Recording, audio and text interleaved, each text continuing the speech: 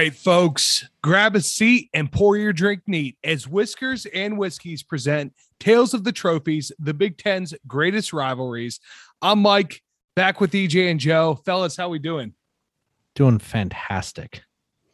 Well, great. We had some big games this past weekend, but not my team. Not your team, indeed. We got some big games on the horizon, though. That's for damn sure. And I know we'll get to that here, but once again, we are blessed. #blessed to have a guest on the show here. Joe, would you like to introduce our special guest? Sure.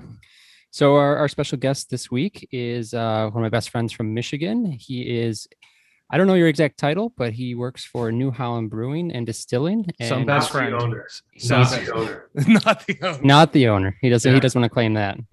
Stock must be down. So he's here to talk about New Holland and tell us what we're drinking. And we can just jump right into it. But his name's Adam Dickerson. And we're drinking the Beer Drinkers Old Fashioned today. So I don't know if you want to tell us a little bit about that and a little bit about New Holland. Yeah. What's up, guys? Thanks for having me. Appreciate Welcome it. to the show, Adam. Yeah, welcome. Big fan of what you're doing so far. Glad to be part of it. Super excited when Joe invited me on. I get to talk about whiskey and alcohol a lot, but I don't rarely get to talk about sports too. So it's pretty good. What we're drinking tonight is called a Beer Drinkers Old Fashioned. You can use any kind of New Holland whiskey you'd like, whether it's our beer barrel bourbon, product shot, or Dragon's Milk Bourbon is where we originally had made this. But what you do is you take our Dragon's Milk Stout, and if you're willing to kind of get experimental and work on it a little bit, you take the stout, you boil it down and add sugar, and it turns itself into a really cool, sweet, but like savory syrup. And it makes your regular old fashioned into something kind of different and unique and really good. So it's like 2 ounces of bourbon, a half ounce of that syrup, and about a couple drops of bitters. And I'm using an orange peel tonight. That's a little Same here. twist around there. Should we give it a try? Yeah, let's do it. Let's do it. Cheers, boys.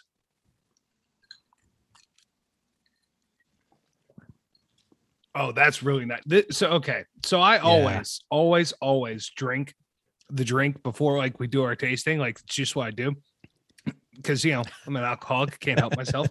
But I waited this time because I wanted to give my pure unadulterated reaction.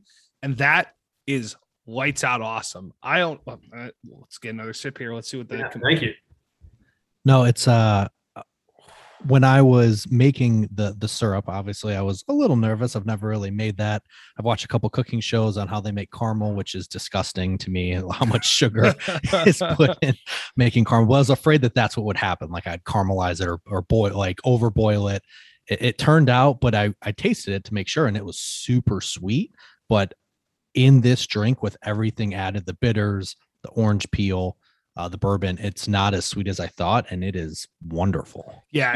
It's really good. Like the caramely definitely comes through, and Dragon's Milk is like definitely it's a good rich beer, and like you get a lot of that. It's fantastic. I'm loving the hell out of this. I made a double on purpose. I had all the faith in the world in you, Adam. I knew you were going to steer us wrong. We had that Dragon's Milk bourbon when Joe first joined us, and ever since then, I'm super high on it. This is great. Thank you very much. Yeah, I think that syrup, it just adds, I like to say savory, but like this kind of richness that you don't get in a normal syrup. And it's just another added depth of flavor that I think makes it just really interesting. It's like definitely the #1 selling cocktail at our tap rooms and our tasting rooms. So glad you guys enjoy it. So do you guys have like just a whole like vat of the syrup ready to go? Our bartenders work hard, like every couple days on making a fresh batch. Cool. It's not like super hard to make, but I feel like you don't want a ton of it if you're not going to use it, Yeah, it doesn't last forever. I wouldn't keep it around for more than a week or so, but there's enough sugar in there to make it shelf stable for a little while. Yeah.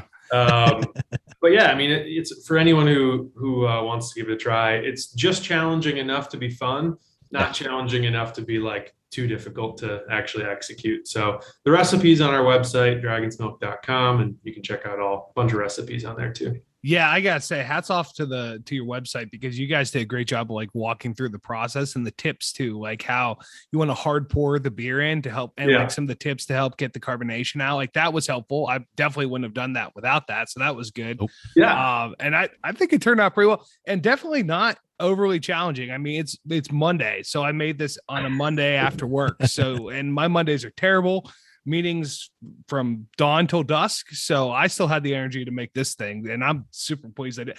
Made a double because, like I said, I was anticipating it being good, and I'm glad I did. Awesome. Yeah, I'm still looking at the website here, and I'm eyeing up this Dragon's Milk White Whiskey Sour. Maybe as a different week, we'll do one of those. It sounds pretty good. Very similar. Yeah, that sounds good.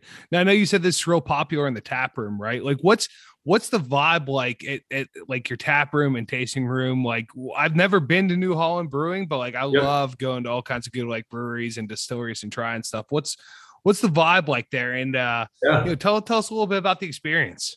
Yeah, we try to just create really, really solid moments for people to come in and enjoy both beer and spirits, which is a unique thing for us at all of our locations. But right now we've got 4 locations. We've got 2 brew pubs, one in Holland, Michigan, right on the lakeshore, and one in Grand Rapids. They're a little bit different in their vibe. Intentionally, we wanted to kind of create something different. And so in Holland, it feels really kind of nowadays I would call traditional, but it's in an old brick building, and it feels more like your neighborhood pub, your neighborhood kind of tavern. And then in Grand Rapids, what we have is something completely different. It's a really a quite large location, really kind of contemporary and modern, like clean, really kind of feels like you're in a big city. You got like a giant beer garden in the back, a really tall ceiling with like open air, garage doors that open. I love so that one feels like when you're there on a weekend night or even a Wednesday, Thursday, Friday evening, it's got a real energy to it. Like it feels like you're out with some friends having a really like upbeat moment. And so a little bit different vibes at both. And then we've got some tasting rooms in some little resort towns in West Michigan where you can come and just get like a cocktail or a spirit, a whiskey or something. Let's say I'm stopping at one of the brew pubs. What do I got to eat? Because I gotta know what kind of food is good there too. Like what's your go-to? You can't come to either of our brew pubs without getting pepperoni pinwheels. Like we tried to open the second location without them because they're like take a very specific oven to make, and like people were like they were going to burn down the building. So they're essentially like pizza roll. Like I'm pretty sure like 20 years ago, one of our chefs was like at the end of the night had some extra pizza dough and like rolled them up. Like they look like little cinnamon rolls, but they're pizza, and they're so freaking good. They're amazing. Yeah. That's awesome. Some of the best recipes come out of like a little creativity like that. Yep. That's fantastic. So are these something you can freeze and maybe we could try on the show here? Absolutely. Yeah. You can buy them in our store to go.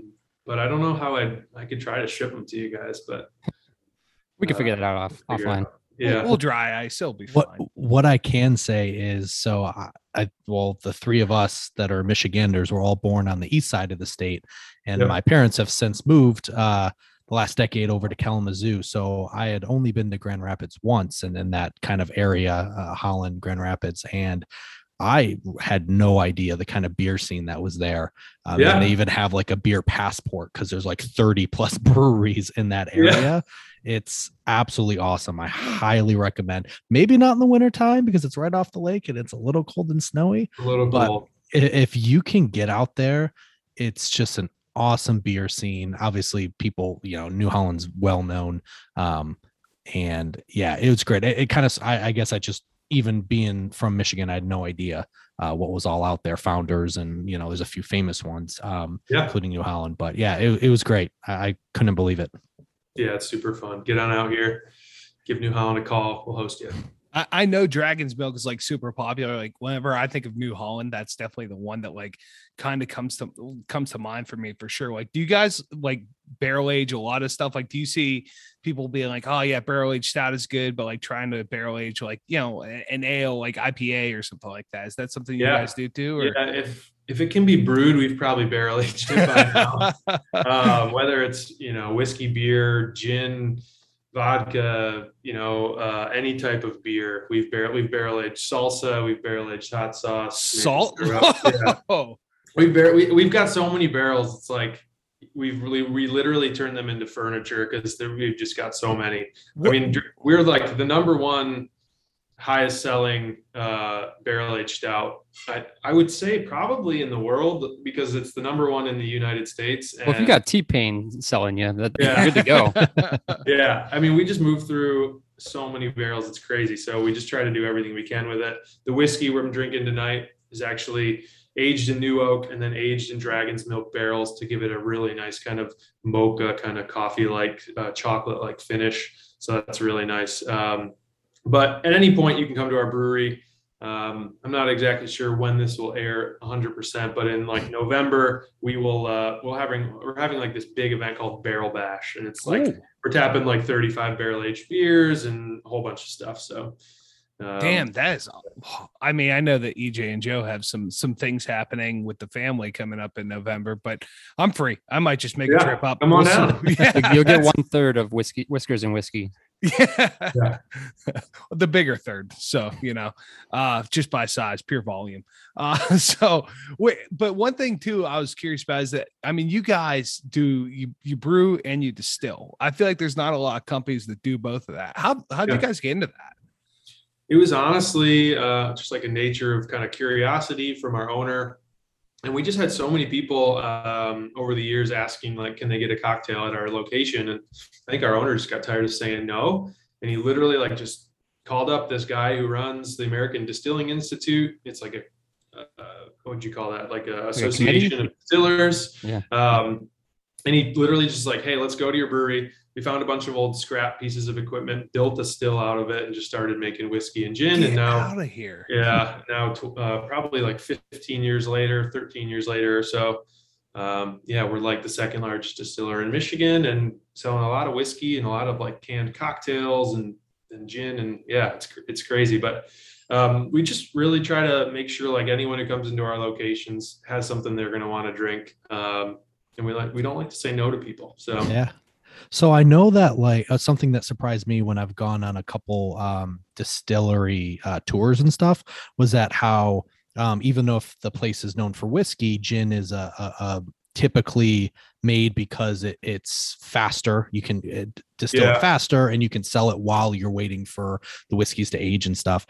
Do you know, and I have no idea if you know this or I'm curious, are there any kind of ingredients that can go in between beers or any of the various whiskeys or gins that make it a little easier? If you do one, you could potentially do the other. Yeah. I mean, essentially to make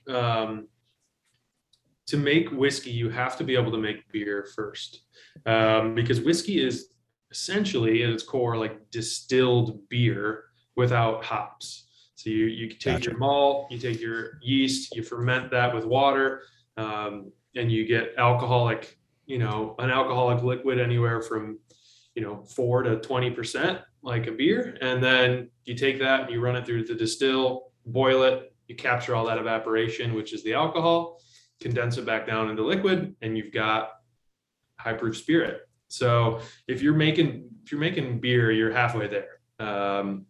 So it makes it, we literally half of the process happens in our brewery, and then that wash gets moved over to the distillery and distilled.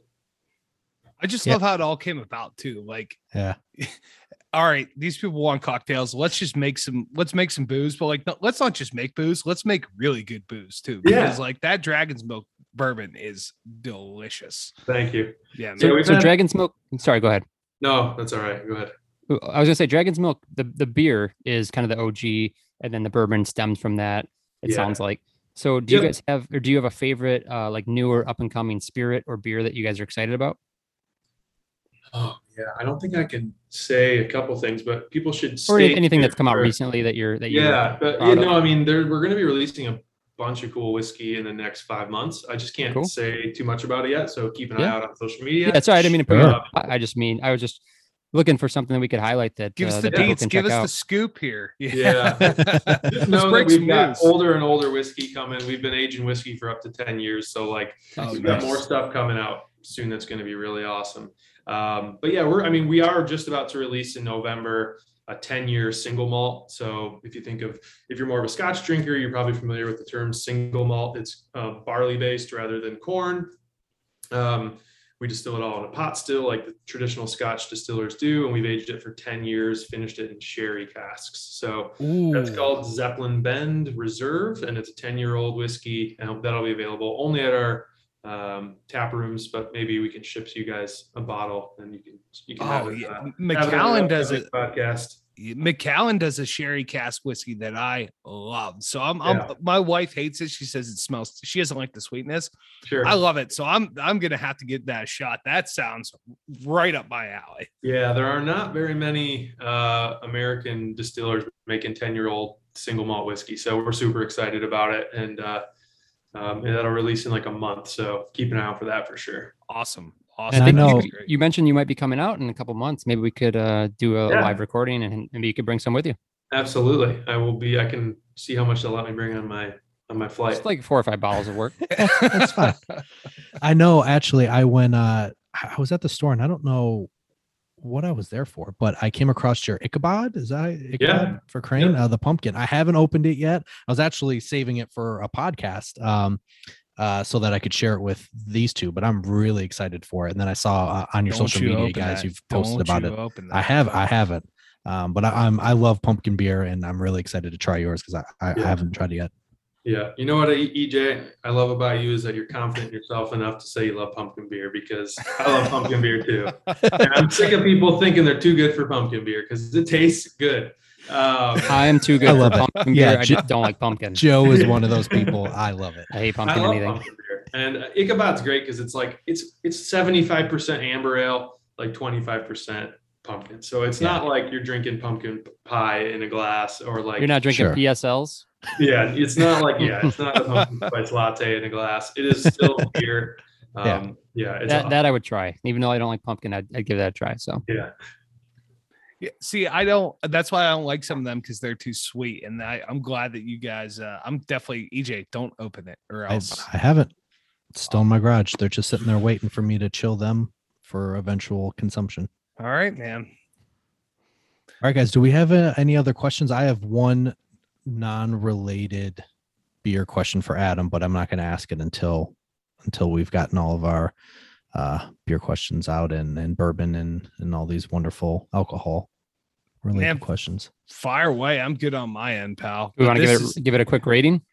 Oh yeah. Oh, well, yeah. Let's write this before I ask this unrelated question. What's the scale?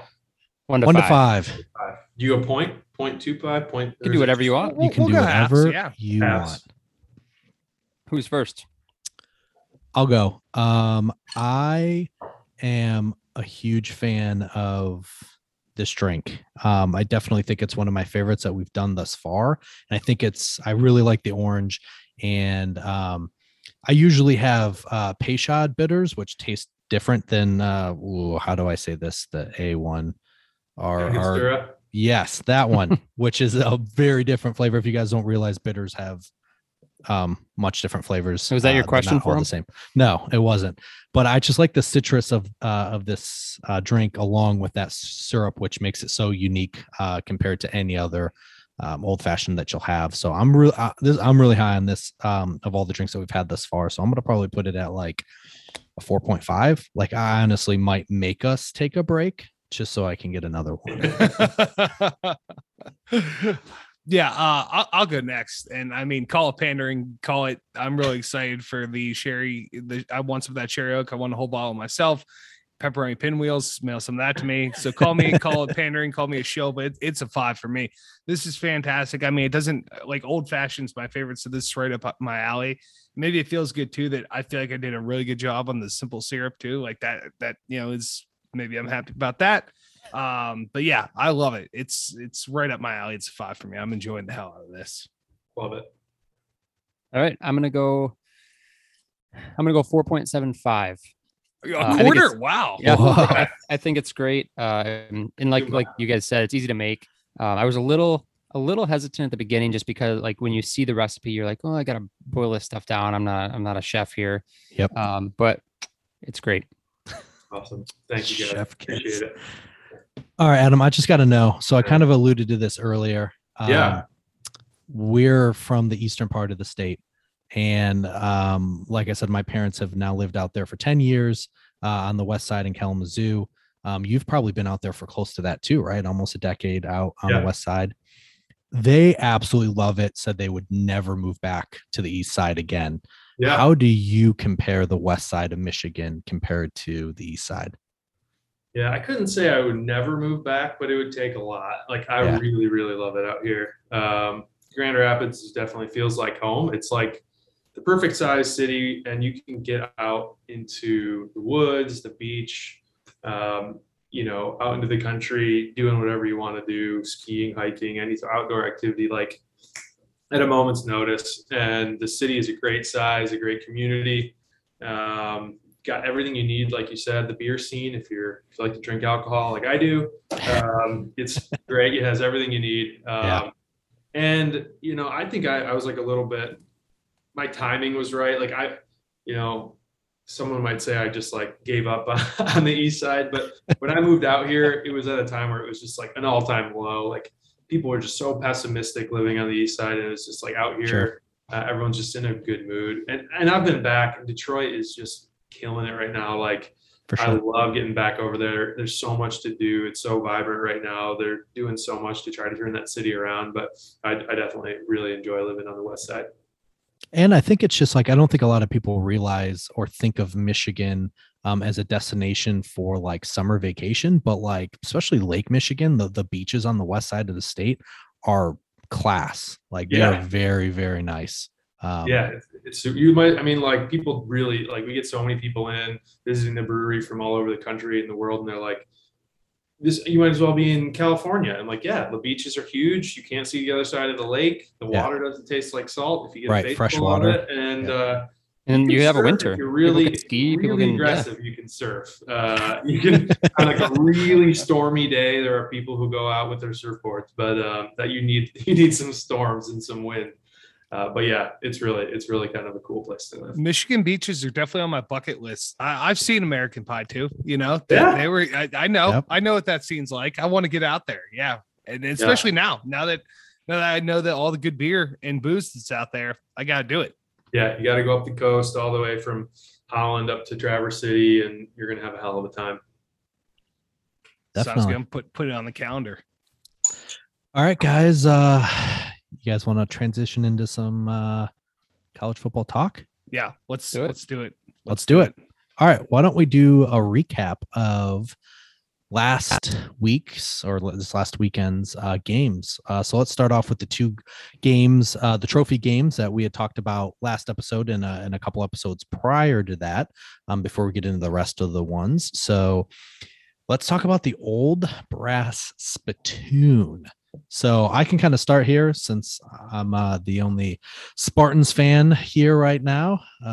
But it was a dogfight. We talked about this. Mike and Joe thought it would be, and probably should have been, an easier fight. I just kind of had that pessimism feeling, and with the Indiana coming off their bye, not having the season they want, it was homecoming. Felt like we were going to get their best, and they gave us a punch. Very fortunate that we survived this game. But some of the highlights for me is Micah McFadden, who's been a linebacker there, I feel like, for 9 years. He is just incredible.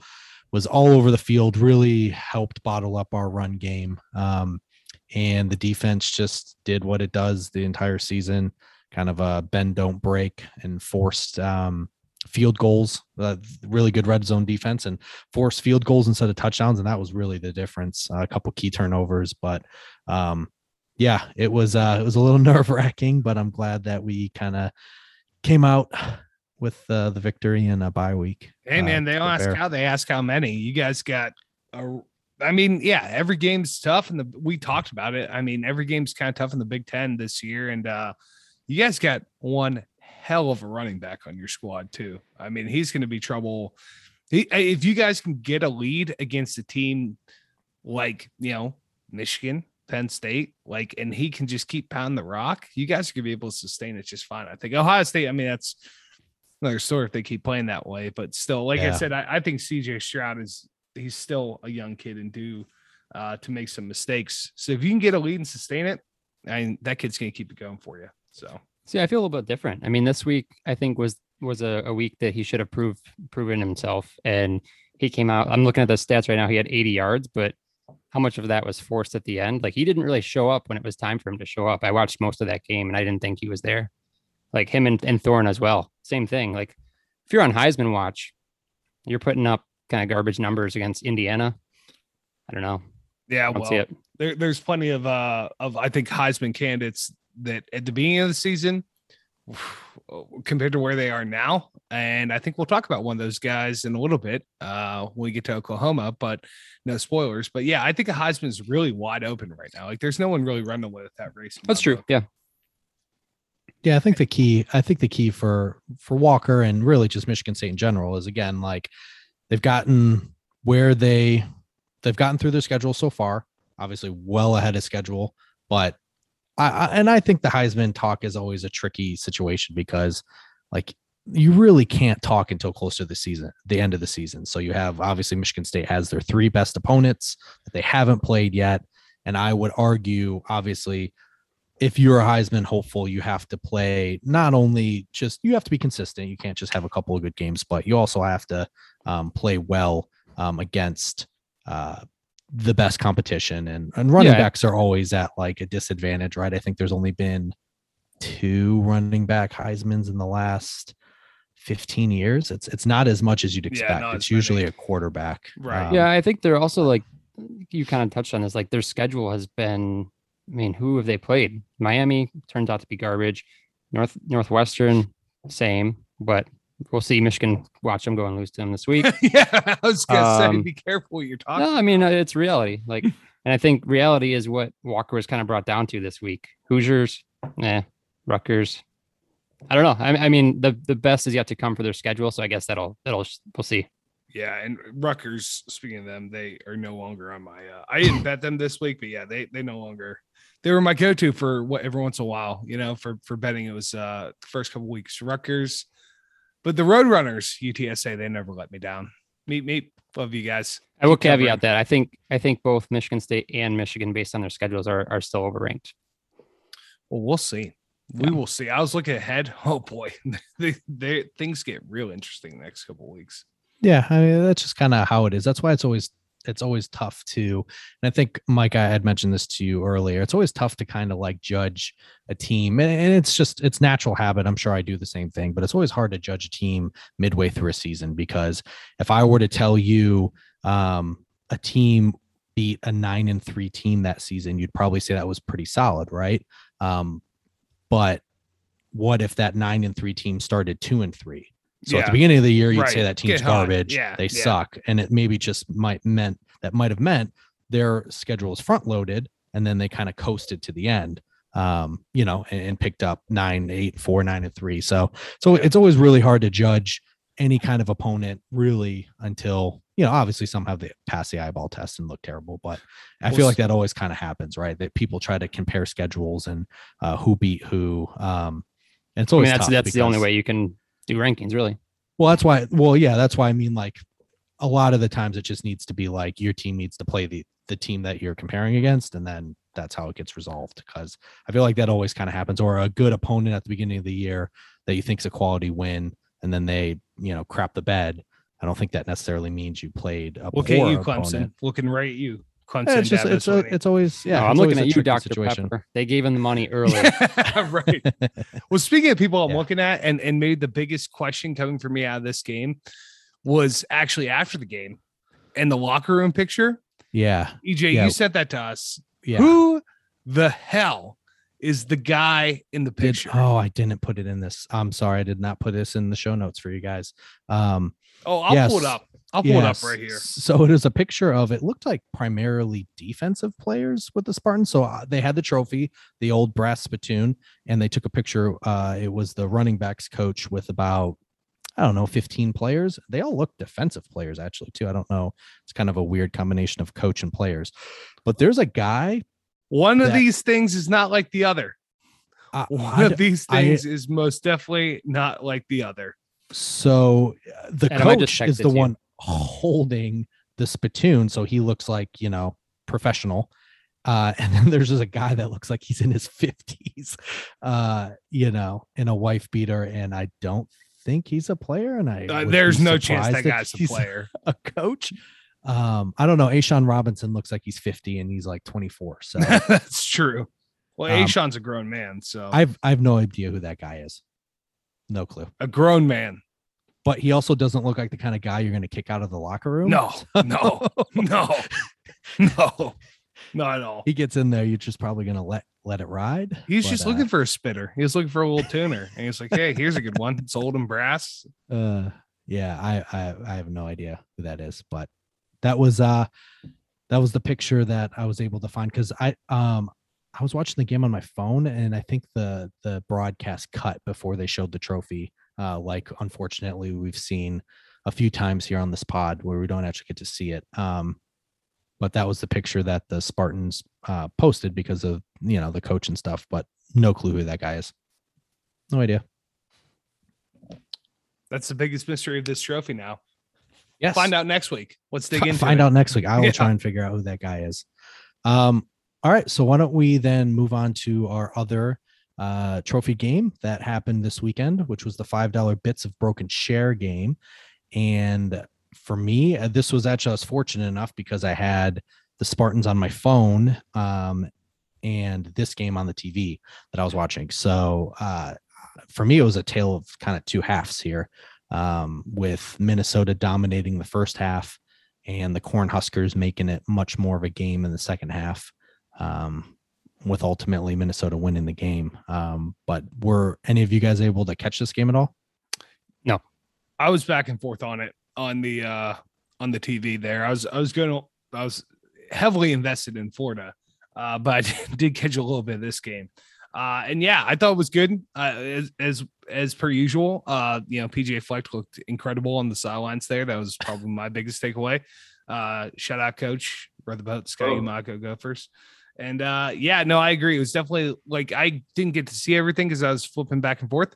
But yeah, it was definitely, I changed it and I was like, okay, what happened? And going into it, I really thought, Nebraska's a tough team and they're going to get someone here soon. And this just ended up didn't being it. I think they're going to get one at home. When Michigan played them at home, it was I don't know. The stadium was there. It's in their favor. I think that's when they're going to snag one. Yeah. Martinez, I'm pretty sure, only completed like 3 or 4 passes in the first half. It was a rough go for him. There was one insane catch. I recommend you guys try and find it. Outman Bell. He's the Minnesota wideout. Right before half, he had this insane catch right in the corner of the end zone where he was like pass interfered and he got his feet down, still caught it. It was absolutely insane. But yeah, I think the tail of the second half was the Cornhuskers defense helped out. Tanner had 2 interceptions to pretty much start the second half.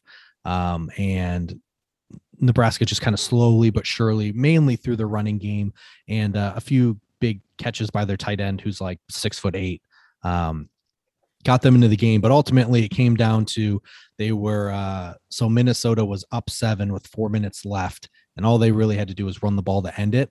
And they honestly did one better and had a house call to go up 14 and effectively kind of end that game. But it was definitely, if you watched the first half, you were definitely surprised at how close that second especially half came. because Bryce Williams was running the ball so damn well. I mean, Right. You would think that would be enough to put it away. Like, that's what I thought. I didn't watch much of the second half because we run the ball that good and you get into a lead, I think it's game over there. But did we? It also might have been homecoming too in Minnesota, so it might have been a bigger crowd than typical because of that. Yeah. Well, I don't know. Minnesota's big crowds. That home opener, I was pretty. I mean, Grant's home opener, but still against Ohio State. Yeah, that's true. Did they highlight the trophy? Yeah, I was gonna say, was the trophy on the broadcast? So I did not see the trophy on the broadcast. Now, granted, I wasn't like glued to the TV because I was, glancing back and forth between that and the Michigan State, but I did see a picture of it after the game. And the following news is honestly awesome, because if you guys have been listening, we've talked about how this game kind of isn't just all about the football game, and also doubles as a really great fundraiser for two awesome charities. And so the trophy has a Twitter account, and the Twitter account tweeted some stats here after the game, which was pretty cool. So according to the trophy's Twitter account, they set a goal of just collecting $10,000 each for each charity was their goal going into this year, like for this game. And the final donations up until game time was for the Gophers, which was for the Minnesota Masonic Children's Hospital. They ended up getting $16,988 for that charity. And then the Cornhuskers donations, which were for Team Jack Foundation, got $25,354. Let's go. So they got Big a numbers. total of 42,342 donated this year, and they said over $85,000 have been donated since they've started. Big this numbers trophy. for the kids. Let's go. That's awesome. Yeah, it was definitely great to see. I think every year, hopefully we helped with some of this awareness. We actually do have one person, Joe, if you want to talk about it, that did tell us that they did donate. So we have Marty the Sparty. He Shout out Marty. Donated, keeping with the theme of the $5 bits of broken chair, he donated $55 to each charity. So 55 to Team Jack and 55 to the Children's Hospital. And so I think we're going to go ahead and match that. And unfortunately, Marty requested after the fact, he requested that I announce this on the podcast with a Spartans hat on. Fortunately, we are all remote right now, so I don't have access to a Sparty hat. So sorry, Marty. But yeah, appreciate. Well, for the record, Marty, I Thank had you a very couple. much. I had a couple extra, but I was not asked for said hat. So I maybe the If text only didn't go there was through. a place you could get a hat. I think I didn't have 10 minutes service when I away. sent it. Yeah, I think Joe didn't have service this entire weekend. So Can anyone tell me more about this trophy though? Like, is it from like WWE or what is the deal with? What's the deal with the broken chair? DJ, you want to Oh, give him my a man. quick synopsis? yes, so this started. It's awesome. It's so unique. And it started with on Twitter, on the internet. So it was one of the positive things that came from the internet. One of the few, well, especially Twitter. One of the few Right. positive This things. that come from this- podcast and the chair. Yes, Yes. that's it. So there was two accounts. So you had account called Faux Pelini, which is the parody account of ex Nebraska coach Bo Pelini, and the Minnesota's Goldie. mascot Goldie the Gopher. So essentially, leading up to the game that year, they Bo Pelini or Faux Pelini. Actually, no, it was Goldie. It was Goldie asked if they should play for something this year, and essentially it was kind of a backhanded comment like, if my team wins, why don't you give me $5, and if my team loses, why don't I break a chair over your back? And that it was literally that. And someone saw the exchange between them and posted on Reddit and said, can anyone mock up what this would look like? And someone mocked up pretty similar to what it looks like now, of a broken chair with a couple of $5 bills with the faces on it. So This was back in like golden age of Twitter too, when you had Yeah. like these brand accounts like Goldie reaching out to like parody accounts. And then, Yeah. I mean, thankfully this one ended up well, because it's happened plenty of times, and Coming the King, best not miss, but it went well. It went well this time. It went better than well. It went splendid. Fantastic. Lovely. I just like that we're still creating rivalry trophies. It's not like too Yeah. late. Hell yeah. Yeah. Well, buckle up, buddy. Yeah, you want to talk about a new rivalry trophy? Yeah. You You're came on to the the right right episode. episode. Love it. Yeah, it was just really awesome. It was immediately embraced by the schools, which they obviously didn't have to because it was just random fans that created this thing. And then one of the original trophy got I guess lost, and someone then remade what the current trophy looks like. Just another random fan that was reached out to at church, actually, which was pretty funny. But yeah, it's a cool one. And then the people that created this last trophy also decided that in order to help it stick and wanting it to mean more than just a trophy, is they came up with the idea of the fundraiser, the Chair Itty fundraiser every year. And that's what it's been so far, which is really cool. So another very cool moment that I saw. So this is where I saw the picture of the trophy itself. It was, I do remember seeing a picture online. I couldn't find it again, but the picture that I posted for you guys in the notes was something that was also pretty equally as cool. So during the tailgate before the game, former Minnesota player and 5-time cancer survivor Casey O'Brien walked around with the trophy during the tailgate and let people take pictures with it. And I don't know if you guys remember, once I saw his name, it like sparked something for me. And then I looked into it, but he was the former Minnesota player that was fighting a really rare bone cancer. And in 2019, after, I think at that point he had survived it 4 times. His goal was just to get into a college football game. Like, he was a walk on and practice every day, and everyone was rooting for him. And he finally got into the game against Rutgers, and he was the placeholder for a PAT, and he finally got his chance to get on the field. And then I think shortly after retired from playing, just because of him having to go through chemo again. But very cool. That's awesome. Yeah, and he was out there. And then the picture here that I have posted here was with a little kid who was also a cancer survivor as well, from the same bone, the rare bone disease they both have. So that's awesome. Very cool. So that trophy made its rounds around the various tailgates prior to the game, which I thought was pretty cool. Yeah, that's dope. The trophy's small. Yeah, it's smaller than I thought it was going to be. Yeah, it's smaller than I think I was thinking more of a life-size chair. Yeah, that's what I was thinking too.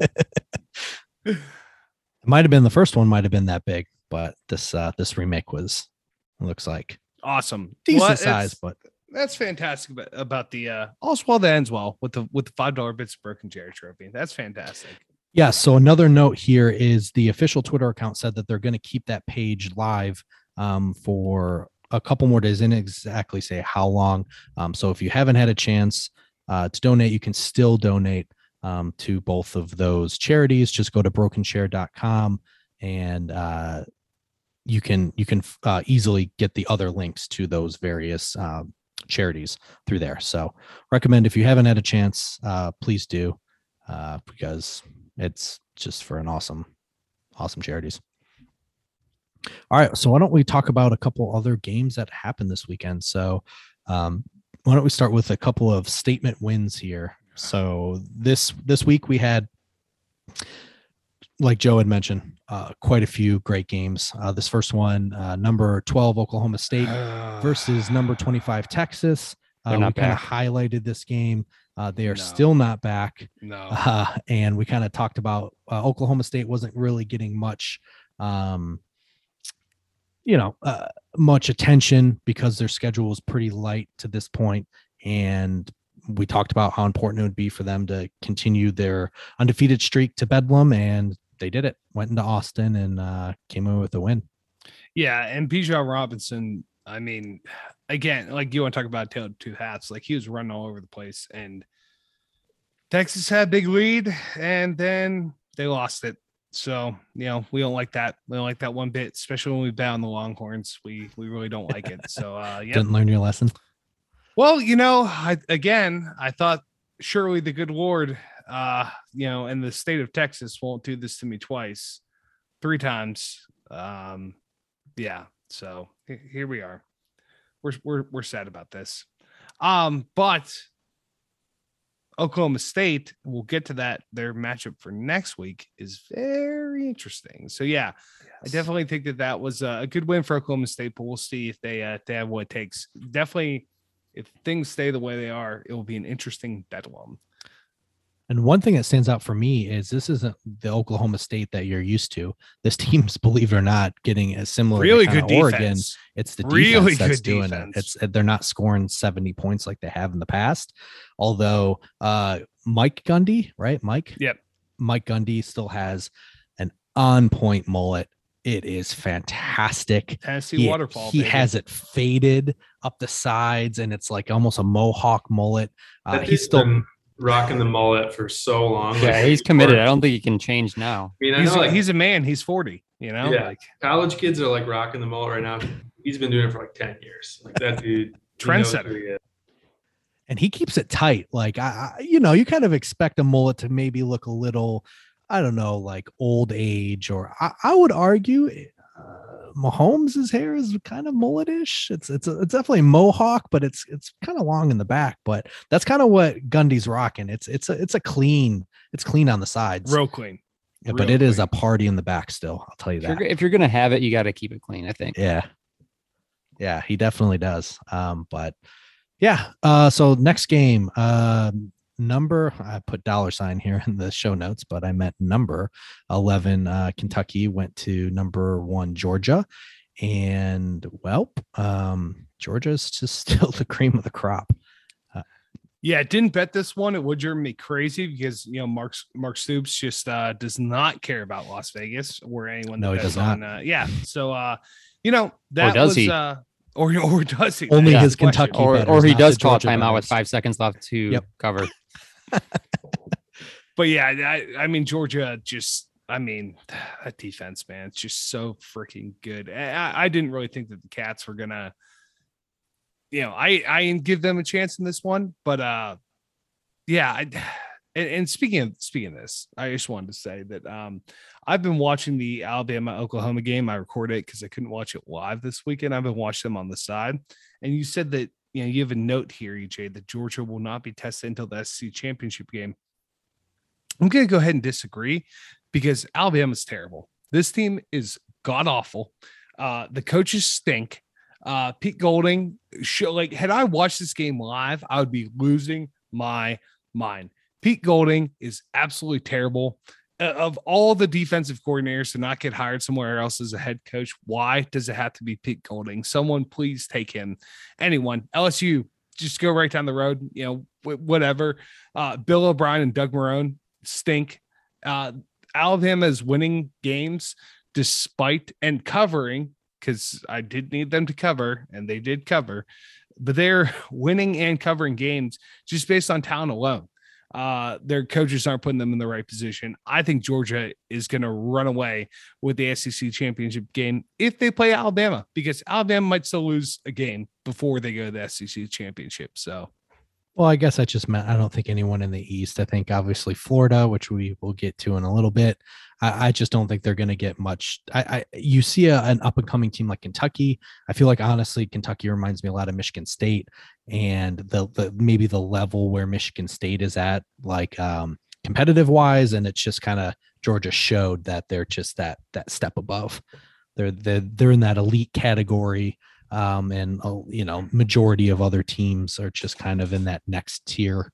But that's kind of what that showed me, was that they're just kind of biding their time to the playoff, right? To the national championship game. They're just I think so. Trying not to get injured. Yeah. Okay. And then the next statement game, I would just we can quickly kind of talk about this, but Oklahoma played TCU. And Oklahoma started Caleb Williams, officially ending Spencer Rattler's season and his draft hopes. It's Williams' teams now. Yeah.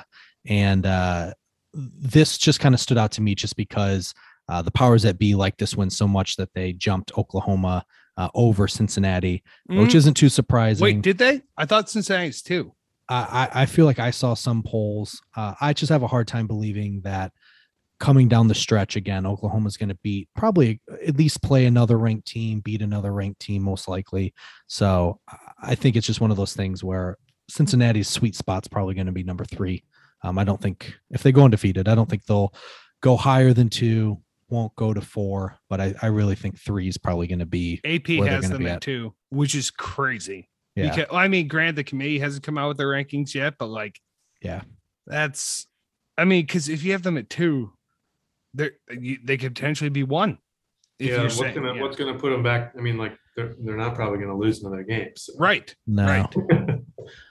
Yeah. Adam, I who's think, who's your top 4? Who's your CFP top 4 right now? Who you think Yeah, I sitting think where I mean, we I are think now? I've got Georgia and Cincinnati for sure, guys. I don't think Cincinnati's going to lose another game, and yeah. that what the whole playoffs for is just to get some of these teams a chance to compete at the end. But yeah, I'm going like wild card. I think Oklahoma's going to lose to Oklahoma State, and so I think I don't know if I'm going to be able to call all 4, but I definitely think Georgia and Cincinnati are in there. I mean, there's going to be a Big Ten team. Yeah, it's going to be a battle till the end. Yeah. So might as well just like hold up the U of M for once. You go. It's been too long to even like talk about them Gotta do it while you can. competing for a championship. So like, Yeah. I'm just gonna like go for it and say it for once in the last 12 years. We've got the bases covered. I said they're overrated. You've got them in the college football playoff. We're good. Yeah, they're playing safe. They're playing solid, and I just think they're gonna be. I think if there is a year, this could be the year. So I'm gonna go for it and say they're in the playoff. This is the year that if you're one of those teams that are just having a great year, you got a shot. Clemson's officially out. Ohio Alabama, State stumbled. They've Right. lost the game. They don't do that. So Alabama doesn't look invincible anymore. Yep. No, they stink. Actually, I just said that they stink. So their talent is outplaying their coaching is what's happening. No, I honestly think the Big Ten is going to be the conference to watch in November in late October because it's a meat grinder it's especially the East. I mean, Penn State, Michigan State, Ohio State, those guys. I mean, those are going to be some great games. They're going to beat the holy hell out of each other. So I'm pretty sure next week, not this upcoming weekend, but the following, if Michigan, Ohio State, and Penn State all win, next week they'll be Michigan State would be like 4 and 5, and Ohio State and Penn State. They'll be those 2 games. Everyone will be in the top 10. They'll be crazy. Yeah. I mean that's the thing is. I agree with you, Adam. I really think you can only pencil in Georgia and Cincinnati at this point. And I think there's going to probably be another 4 teams that are fighting for those last 2 spots. But it sounds like, especially in the Big Ten, I think it's going to sort itself out because all these high-ranking teams have to play each other. Yeah. And be that's very exciting and interesting to see. That segues nicely into a team that's probably not going to get in now. No. The spoiler makers. Here's the upset here. Yep. The spoiler makers go to Iowa City and put a thumping. It wasn't just a fluke look past week. I mean, they beat Iowa pretty soundly. That was a statement. So I think Iowa's got a top 10, top 5 ranked defense, but an unranked offense, and that's the problem. Oh, their offense is like they couldn't go up against North Dakota State. 7-on-7. I mean, like just when we didn't think the Iowa's offense could hit a new low, it just went out and hit that low. Yeah, it was just a matter of time before the defense couldn't carry them anymore. Right. I mean, happened to be against Purdue, who was on. I didn't get to watch this game live, but I watched an extended highlights, and honestly, it was just a lot of 3-and-outs on Iowa. Petrus ended up throwing 4 interceptions by the end of the game, but a lot of those I watched this whole game. Yeah, towards the end, trying to make it in, and Purdue's wide receiver had 240 yards receiving. So David Bell. He was all over the place. Whatever Purdue did against that defense, I think everyone else that has to play Iowa is going to take notes on it because that's impressive. So I have one topic that I wanted to bring up that kind of relates back to our conversation the past few weeks about Michigan. Mm-hmm. So Purdue in this win over number 2 ranked Iowa they rotated 3 quarterbacks throughout this whole game, the whole game. And it was planned that way. It wasn't an injury. Wow. It wasn't anything. They just wanted to rotate their quarterbacks out and it worked. So with that being said, like, wait, that hold on. what's that? 3 quarterbacks. Yeah, 3. what do they do? Because normally you have a quarterback's better passing. They all did quarterback's everything. better than Honestly, really. I mean, I'm sure they all have. I don't know all these players like ins and outs, but they were doing everything. Some were running it, some were throwing, mostly throwing, but they were doing it all. Yeah, and I think that was kind of what caught Iowa off guard.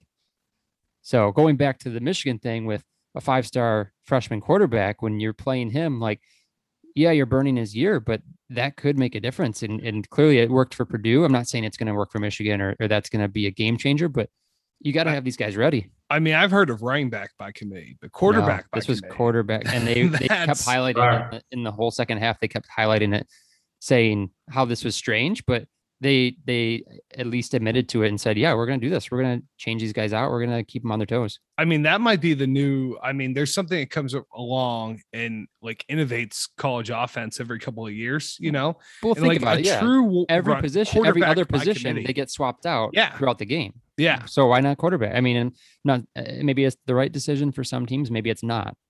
It could work. It could not, but depends on your personnel. So many, pundits will say like, you don't want to switch up the quarterback and messes with the flow. Like, sure, that might be overrated. I mean, I think like depends on the player. If your players can throw the ball, they can run an offense, and they each offer like their own unique skill sets. Like, there's something to be said for putting that in throughout the game. And if you have a running quarterback, like what it typically is, I feel like it's a running quarterback and a passing quarterback. Like that's kind of what you see. But if you have three of them, like they all obviously can kind of do it all. So that's. And the coolest part was that they were all like happy for each other. It didn't look like, I mean, they were, it's a little different when you're playing the number 2 ranked team in the country and beating them, but they were all like genuinely seemed happy for each other when they came off the field. They're like hugging and high-fiving and it looked pretty cool. I mean, I know that you can give a defense fits too. If you line one of those quarterbacks out like as a receiver, that's like, well, who knows what could happen, And if they got wheels, like because Alabama would line Jalen Hurts up wide, and it's like, well, you have no idea what's gonna happen because that guy could run too. I mean, sure. So that's awesome. That's interesting. Yeah, because I know O'Connell kind of took over for Jake the Snake Plummer. Yeah, and that's how I realized it first because Plummer and O'Connell were both kind of like in, and I was like, what's going on? Maybe one got hurt, but then they actually touched on it. I don't remember who was doing the game, but they commented on it that no, they've got a 3-man quarterback team. I'm surprised. I obviously, I guess I know those two. I didn't know they had I don't know the name of the third. Yeah, but they had 3 of them. All I know is that makes the Spartans trip to West Lafayette after Michigan look way worse than I thought it was going to be. It's kind of like you're looking at like, okay, if the Spartans go 9-3, lose to, Michigan, Ohio State, Penn State, that's fine. Purdue's ranked now. They're 25. The other 2 teams are Purdue and Maryland. And, I was like, okay, Purdue hasn't really been that great, but guess that changes now. Very disappointing for Iowa fans, I'm sure. We're actually going to have an Iowa fan on the pod next week. Well, interesting to see what his thoughts are on this. They're probably not going to be very positive, but no. So it's Plummer, O'Connell, and Burton, Austin Burton. Just to throw a little respect on his name. Well, respect. Thank you. I love it, man. Well, I'm definitely gonna have to watch some Purdue football. I haven't admittedly not watched them much. Well, you're not going to be the top. You're not going to be quarterback with only one quarterback playing. That is true. Those spoiler makers are known for having quarterbacks. Interesting. All right, another game here, another upset. LSU beat Florida and took money out of Mike's pocket directly. A lot of money. Significant amount. And then the shocker of it all is Coach O is out. Yeah, that's what's crazy. Is getting immediately on Tinder and just moving on from football for now. That's crazy. Tyrion Davis Price. I just want to say, I don't like you. I don't like you and what you did to my bank account. I don't even like it a little bit. Just, I mean, I get you're doing it for Coach O, but like that guy stinks. I hate to trash talk Coach O, but like after reading that Athletic article today, did you guys see that? Have you seen that? Have you heard about that? No. Yeah. Coach O was just bringing girlfriends to practice. And if they had kids, he was letting the kids like do drills. So like imagine that. Like you're trying to get ready for like Auburn, and little Timmy, 10-year-old Timmy, is like hitting the tackling dummy in front of you. I'd drop him. Yeah, right. Timmy's getting laid out. Yeah, the article pretty much centered around the fact that once Orgeron got his money, his priorities kind of shifted a little bit away from football to personal things. I still don't think necessarily that's the reason why he got fired. Personal He got fired because they things. stink. But yeah, huge opening now. You got Coach O was the second highest paid coach in college football, so they obviously have the funds to bring who they want there, and it'll be interesting to see who fills these huge coaching vacancies in USC and LSU. Both probably a top 5. Hope they bring somebody in from UCLA. Chip. If it is because he stinks, though, I mean, he went undefeated and won a national championship 2 years ago. Like that's Correct. kind of It's very you're LSU. recent. Like have a little bit of patience. Like, come on. But they've looked horrible in arguably the second best division in college football. No, you know what it was? In the Athletic article, they said that he hit on the pregnant wife of someone on LSU's board of directors. And she said, I'm married and I'm pregnant. And he's like, so why does that matter? Was his reaction. And I think that is the reason Mike, why he who was the canned. coach prior to that? Well, I for mean, years and years and years. And what happened to him? well, yeah, well, but the Mad Hatter. I don't. I think they have a pretty. Are you talking high about Nick threshold, Saban? No, the Mad Hatter. Yeah, Les Miles. They have a pretty high threshold for scumbags. Threshold. Yeah, sure. So I don't know. Yes, I'm sure this article is juicy. I have a feeling that if this team was winning, I don't think they would care. I think it was Speaking of high thresholds, they stink. Urban Meyer in Friday night in Cincinnati. Boom. See what I did there. Boom. Okay, a couple other quick upsets here. We had Auburn beat Arkansas. Bo Nix finally looked good on the road, blew them out, wasn't even close. Baylor destroyed BYU, excuse me. Slide for the Mormons continue. I know they're really injured. It's kind of a tough situation for them, but they're kind of still at least putting their names out there for all these prospects once they do move into the Big 12, which will be really big for them to kind of be help them interesting to compete. see how they recruit when they say, oh yeah, by the way, you gotta go on a mission trip for 5 years and then we'll get you a starting wide receiving job. Yeah, it'll be interesting. I don't know that it's necessary though.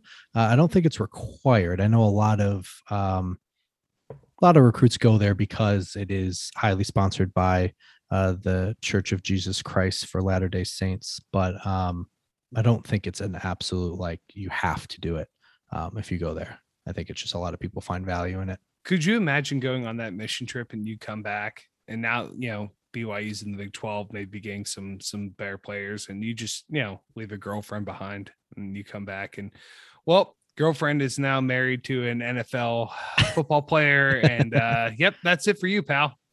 And she's drinking pop. She's drinking soda now. Caffeine. Caffeine. She has changed. It's actually interesting. So my boss is a huge BYU fan. He's a Mormon, born and raised in Utah, went to BYU. And it was always interesting, big football fan, to hear him talk about just the recruiting classes and how they have to take into account these players being gone for these 2-year missions, a lot of them, and whether they do that to begin with or they do that middle of the way, and just how they try to stagger some of these Do you trips. have to do it no matter what if you go to BYU? I don't think so. I really don't. I just did for work reasons some research into this school, and it's not required. I think, again, like if you're picking schools, a lot of people that go to BYU pick it because you're Mormon and you want to be a part of that experience, but I don't think it is necessary. Which is interesting. And then the other upset is another Pac-12. ASU went to Utah, Utah's probably one of only 2, maybe 3 real hostile environments in the Pac-12, and They unfortunately lost and are kind of losing their grip on the Pac-12 South. And ultimately, they were the only other one-loss team in the Pac-12 beside Oregon. And now it's really Oregon's probably the only one that has a real shot at the playoff. Yeah. But, they still have to, they had a shaky game against Cal. They still have to get through the rest of their schedule too. So it'll be interesting to see what happens. Yeah. Well, we will see. And then just hit on, since we've been talking about all this gambling, again, don't forget, send us your bets, please. We need help. Mike really needed your help this weekend. I had a decent weekend betting wise, but please, even if you aren't going to place the bet yourself, but you feel really confident about something, let us know. I tell you what, though, there's nothing quite.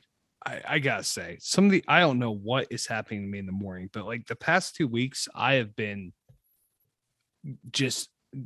I've gotten shelled in the noon games. And then, when you put so many bets out there, like there's all kinds of opportunities for crazy things to happen. Then somehow I wake up in the morning and things are okay, not so bad. I don't know what happens in those late games, but shout out Nevada. I will say that. And shout out UTSA. Those guys have been a lock for me, but now they're ranked. So they'll probably, screw that up somehow, but we're going to ride with the Roadrunners. Meet. All right. You heard it here. All right, guys, why don't we transition to the games we're looking forward to this weekend, in addition to the George Jewett Trophy, which we're going to talk about in a little bit. So what games are interesting you guys? Yeah. So I am quite looking forward to Clemson at Pitt. It's a bit of a role reversal because normally Pitt is the one playing spoiler for Clemson. Pickett, though, I mean, that guy seems like the real deal. So that's going to be an interesting game.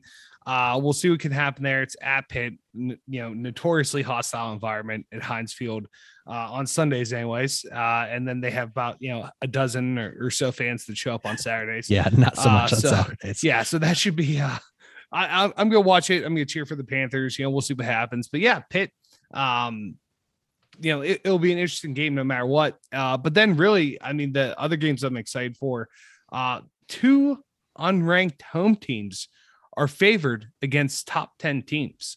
So number 10, Oregon goes to UCLA, and UCLA is favored by 2.5. And then number 8, Oklahoma State, who we were talking about earlier, Mike Gundy and his Tennessee Waterfall are heading to Iowa State, and Iowa State's favored by a touchdown and an extra point. Incredible. I was shocked when I saw that line. Yeah, that's something to keep an eye out for, because again, a lot of people aren't sure on Oklahoma State. I guess they don't believe in Texas either. But yeah, again, now it's Iowa State playing spoiler. I don't know what situation they are in, if they can make a run or not. But hey, Breece Hall ain't heard no bell. I mean, he had a hell of a week this past week. So, I mean, he's still playing hard. So we'll see what happens here. But that line really surprised me. But it'll be a good matchup. Oklahoma State's defense, I can't believe I'm saying it, against Iowa State's, and Breece Hall. So we'll see what happens there. Yeah, definitely. Joe, what do you think? I've got a sleeper that I'm interested in, and it's kind of for a little bit for the kind of the media look at it, but LSU Ole Miss. LSU like coming off the Florida win, coming off the news about Coach O. Ole Miss, I mean, I think EJ and I are both on kind of corral watch for the Lions, see what he looks like. So I don't know. I think that's one that I'm interested to see. I think Ole Miss will win, but I think it'll be interesting to see how it plays out. Well, where's that game at? This one's it's in Oxford. Okay. What is LSU going to do now that Coach O's officially gone too? That's interesting. They're I don't know. I mean, I just saw something on Twitter that there's some early candidates, but is this Lane Kiffin? One of them was Lane Kiffin. Yeah, to put his name in the hat, because they can pay him a lot more in Baton Rouge than they can in Oxford. And if those kids are, I mean, obviously, I think that part of the reason why they knocked out Florida is that they wanted to make a statement for Coach O. But I mean, it's easy to say win one for the Gipper, when Coach O's out the door. So, I mean, that's going to be an interesting game. But, I mean, if you thought LSU Florida was a shootout, then, I mean, this Matt Corral and Lane Kiffin, he'll have the Rebs ready to play. So And that's a 3:30 game on Saturday. Okay. that's a great 3:30 game. Great. Then we have USC at Notre Dame.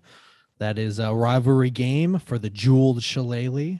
So that's a future episode alert here. It's a wonderful rivalry. The trophy itself is very unique and very expensive. So I recommend you at least take a look at it at the end of the game if you don't want to watch the entire game. But yeah, I love that Interesting. rivalry.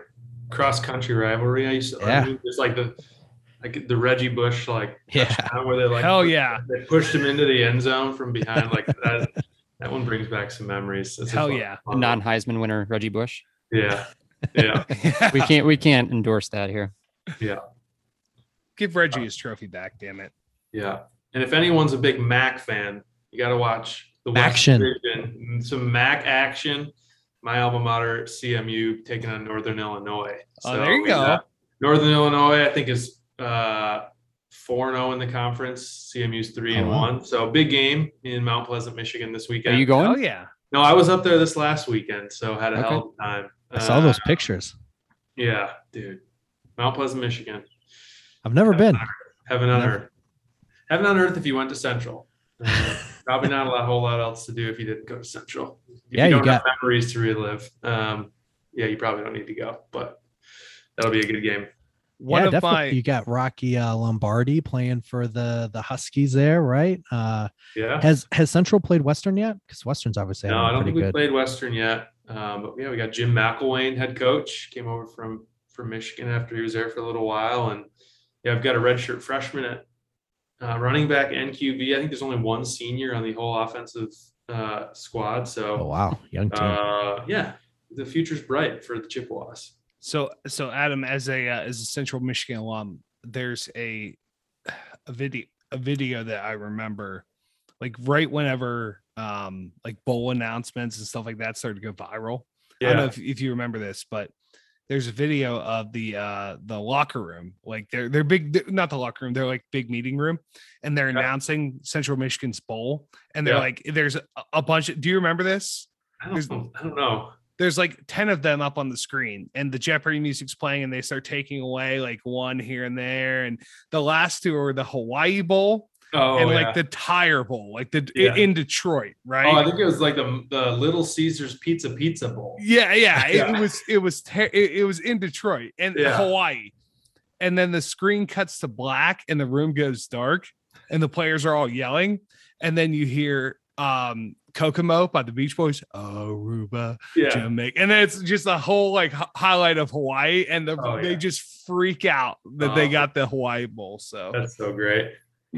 Yeah, they're lucky because I wouldn't be surprised just regionally if they're like, oh yeah, just put them in Detroit. That'll be a Yeah. easy The Mac- thing the Mac- logistically, right?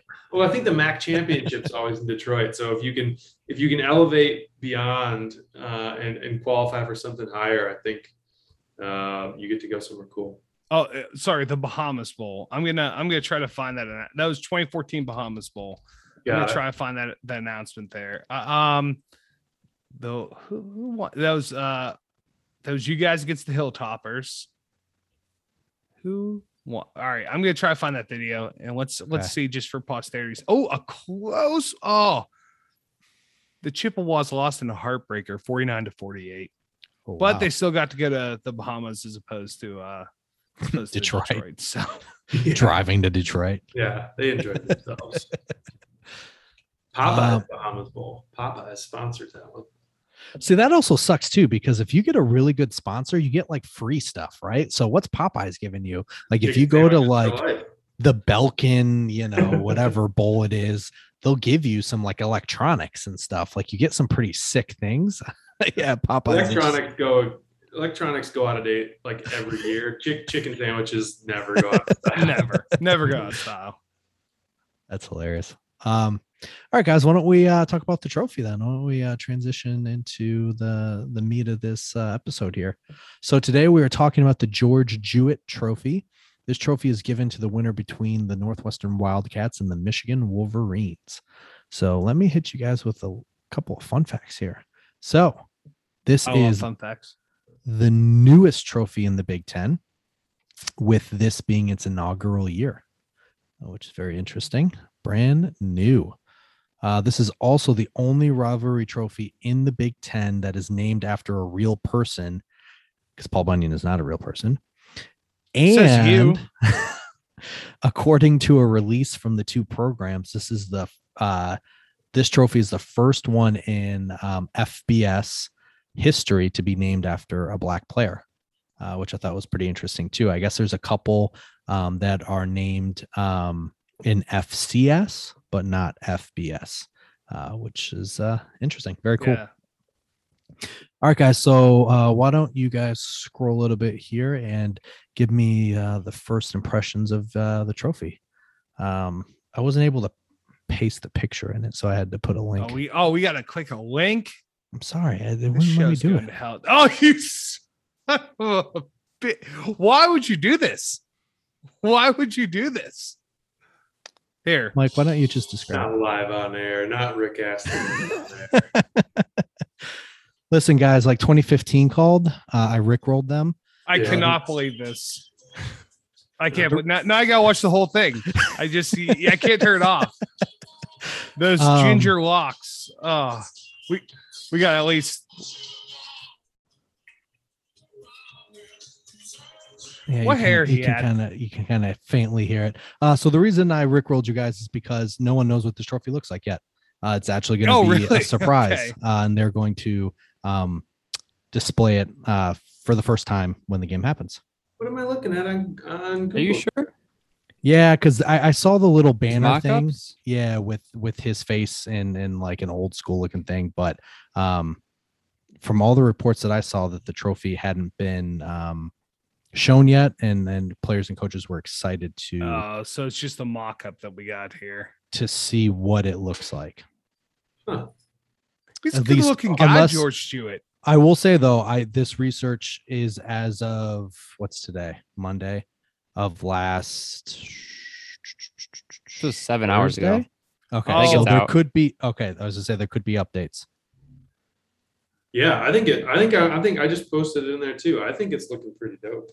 There you go. Oh well, If holy, They're made wow. of, like, Okay, glass. he looks. why don't you guys describe it then? I mean, all right. So, George Jewett is standing prominently at the top of the trophy. There's a bag behind him, looks like a doctor bag almost.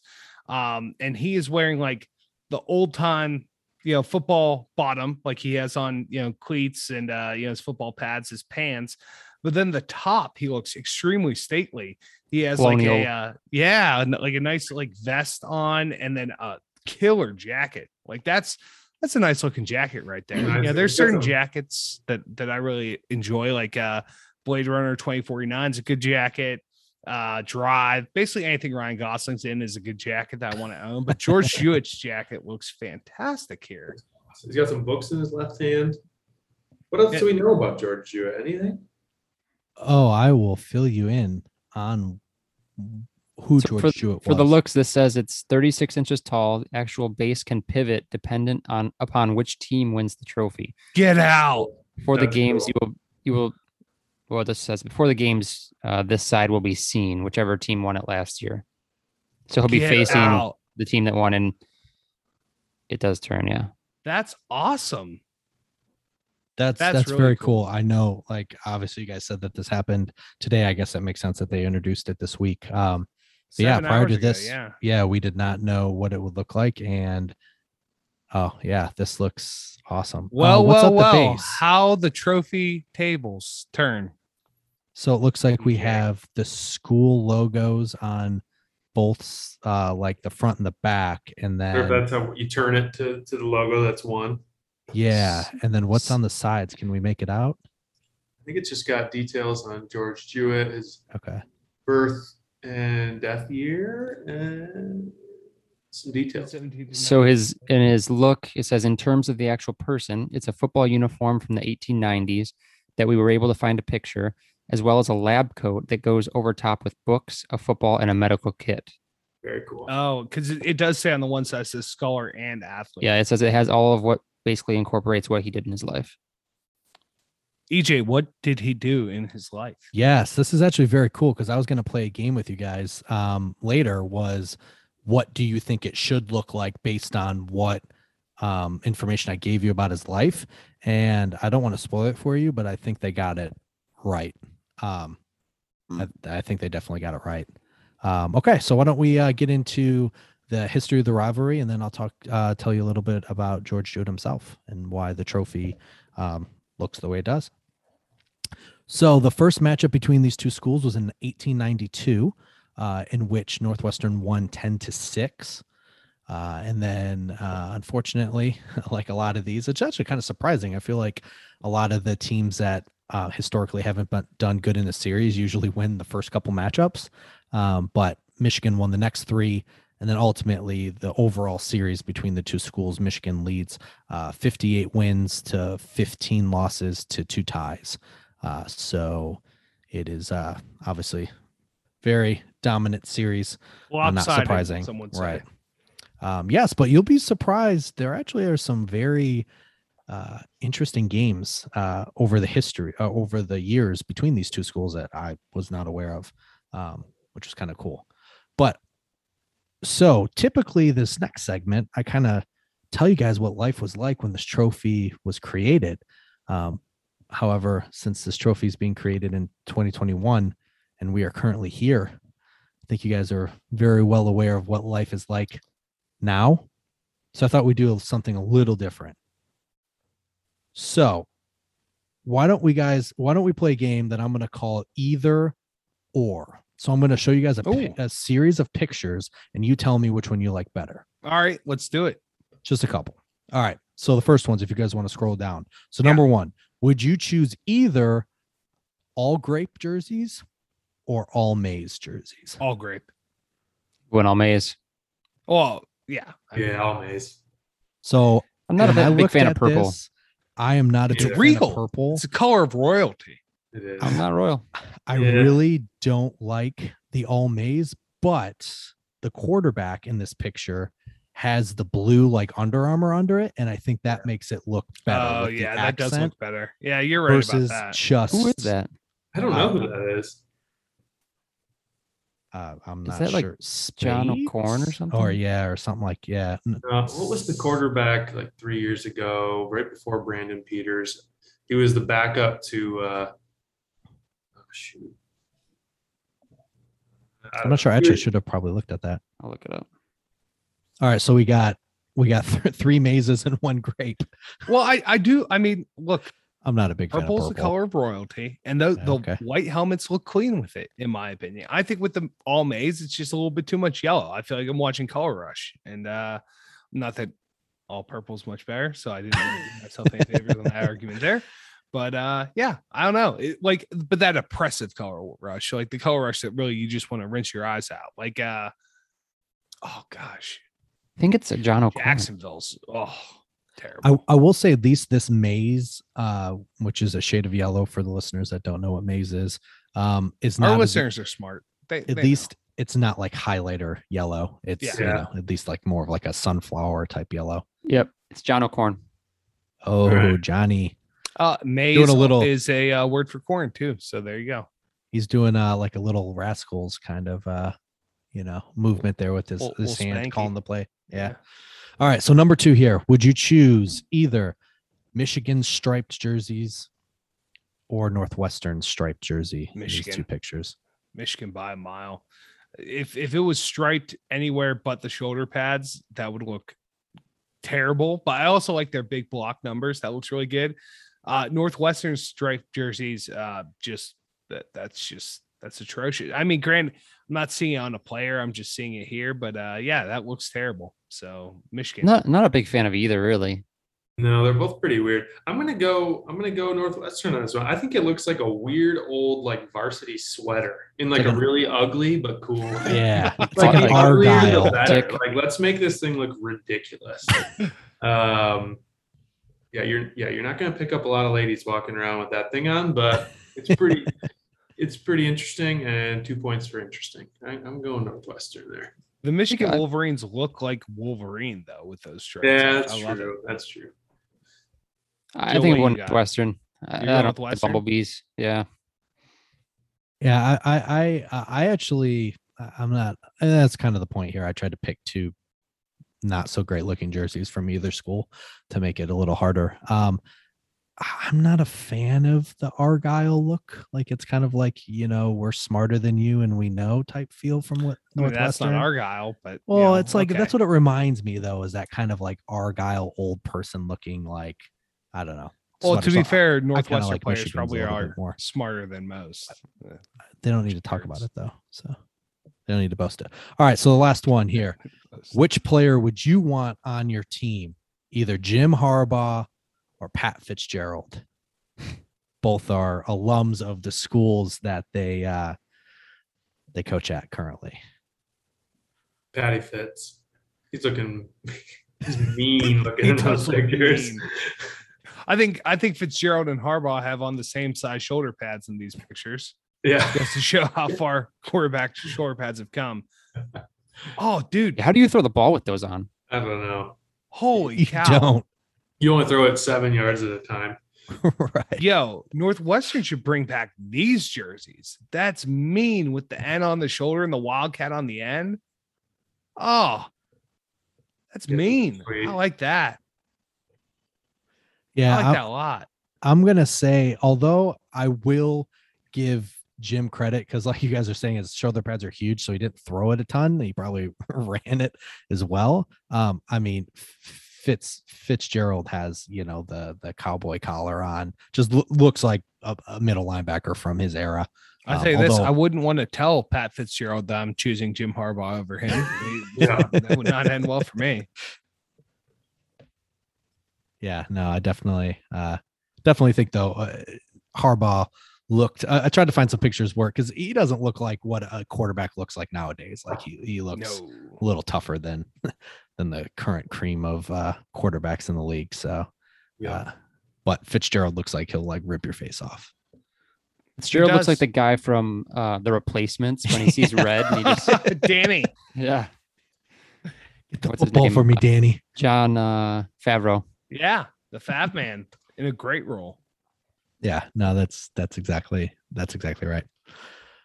All right, cool. So it looked like a few more Fitzgerald picks there than Harbaugh.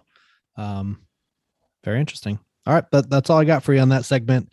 I was trying to find something different. There were a couple other jerseys, but I like that segment. Bring it back. That's Michigan's- that's a good one. Request Michigan is doesn't a deviate very often from their jerseys because they're just classics. And Northwestern has some like child looking jerseys. So that was the best that I could do. I tried to, I was going to do fight songs, but those are like heavily copyrighted. And I kind of want this episode to stay on the various platforms.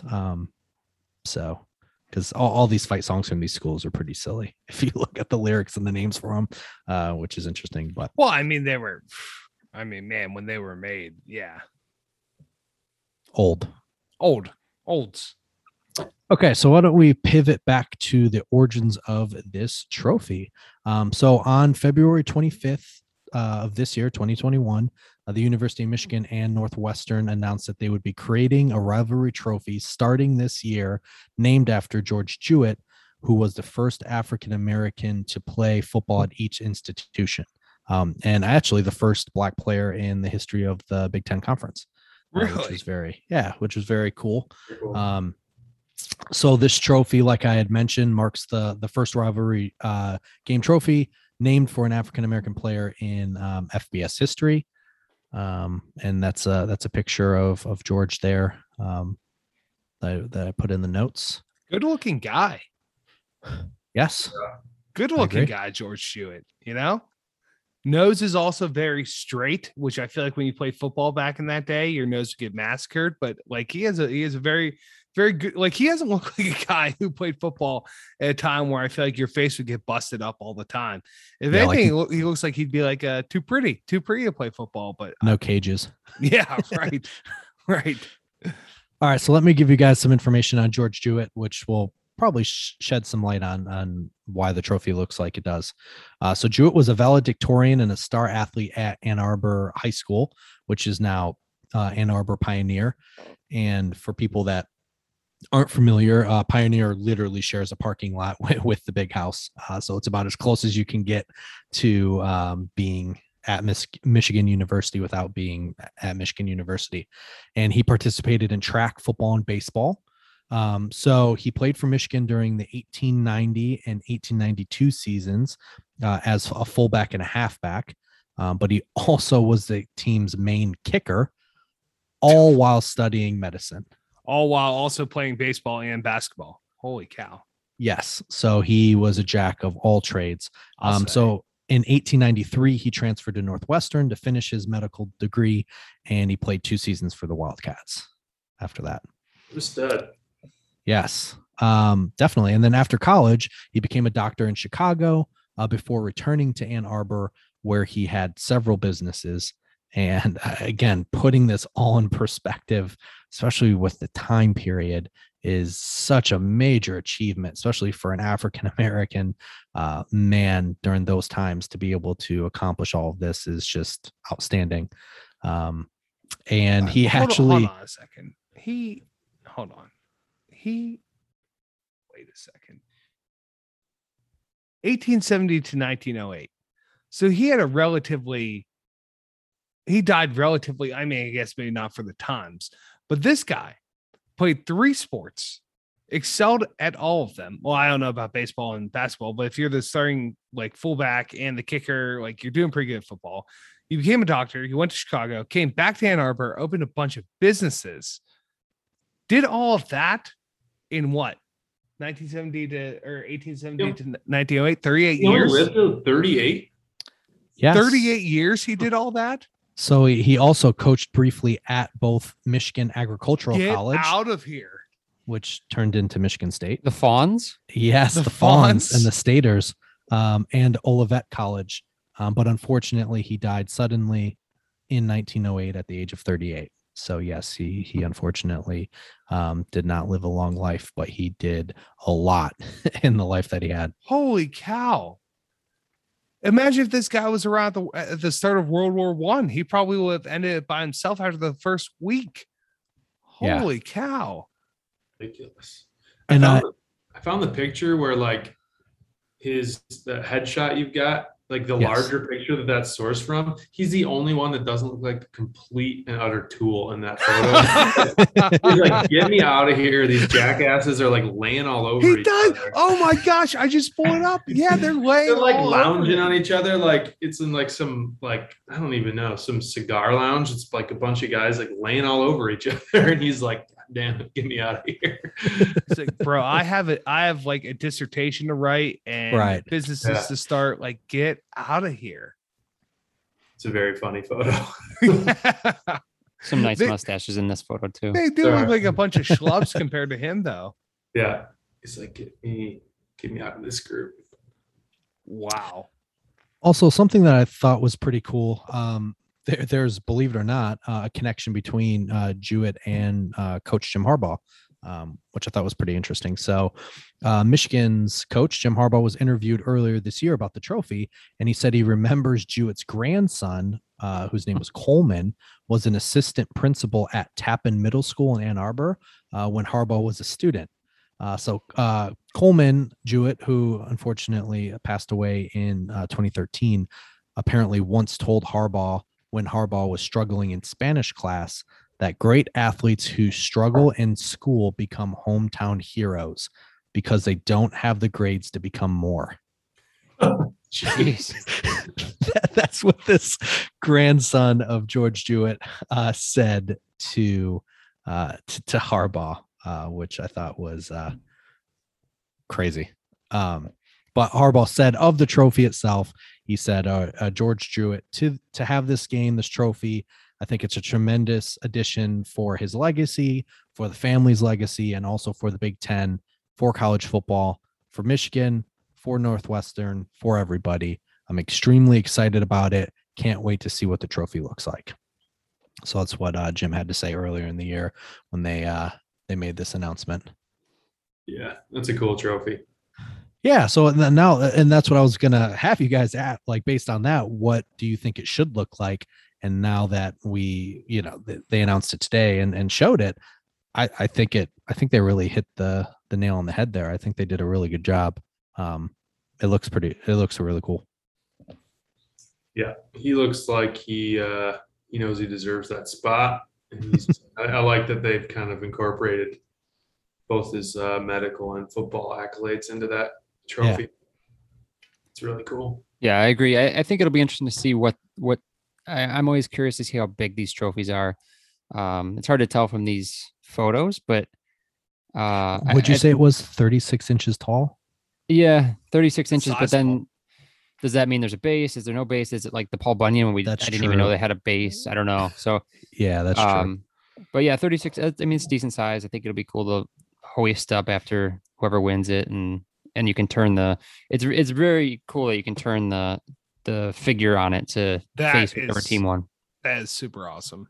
Yeah, I feel like that's kind of a similar style to like the Paul Bunyan when the team gets to put the helmet on Paulie B, and it's just you can kind of make it your own, which is hard to do with a lot of these trophies, which is cool.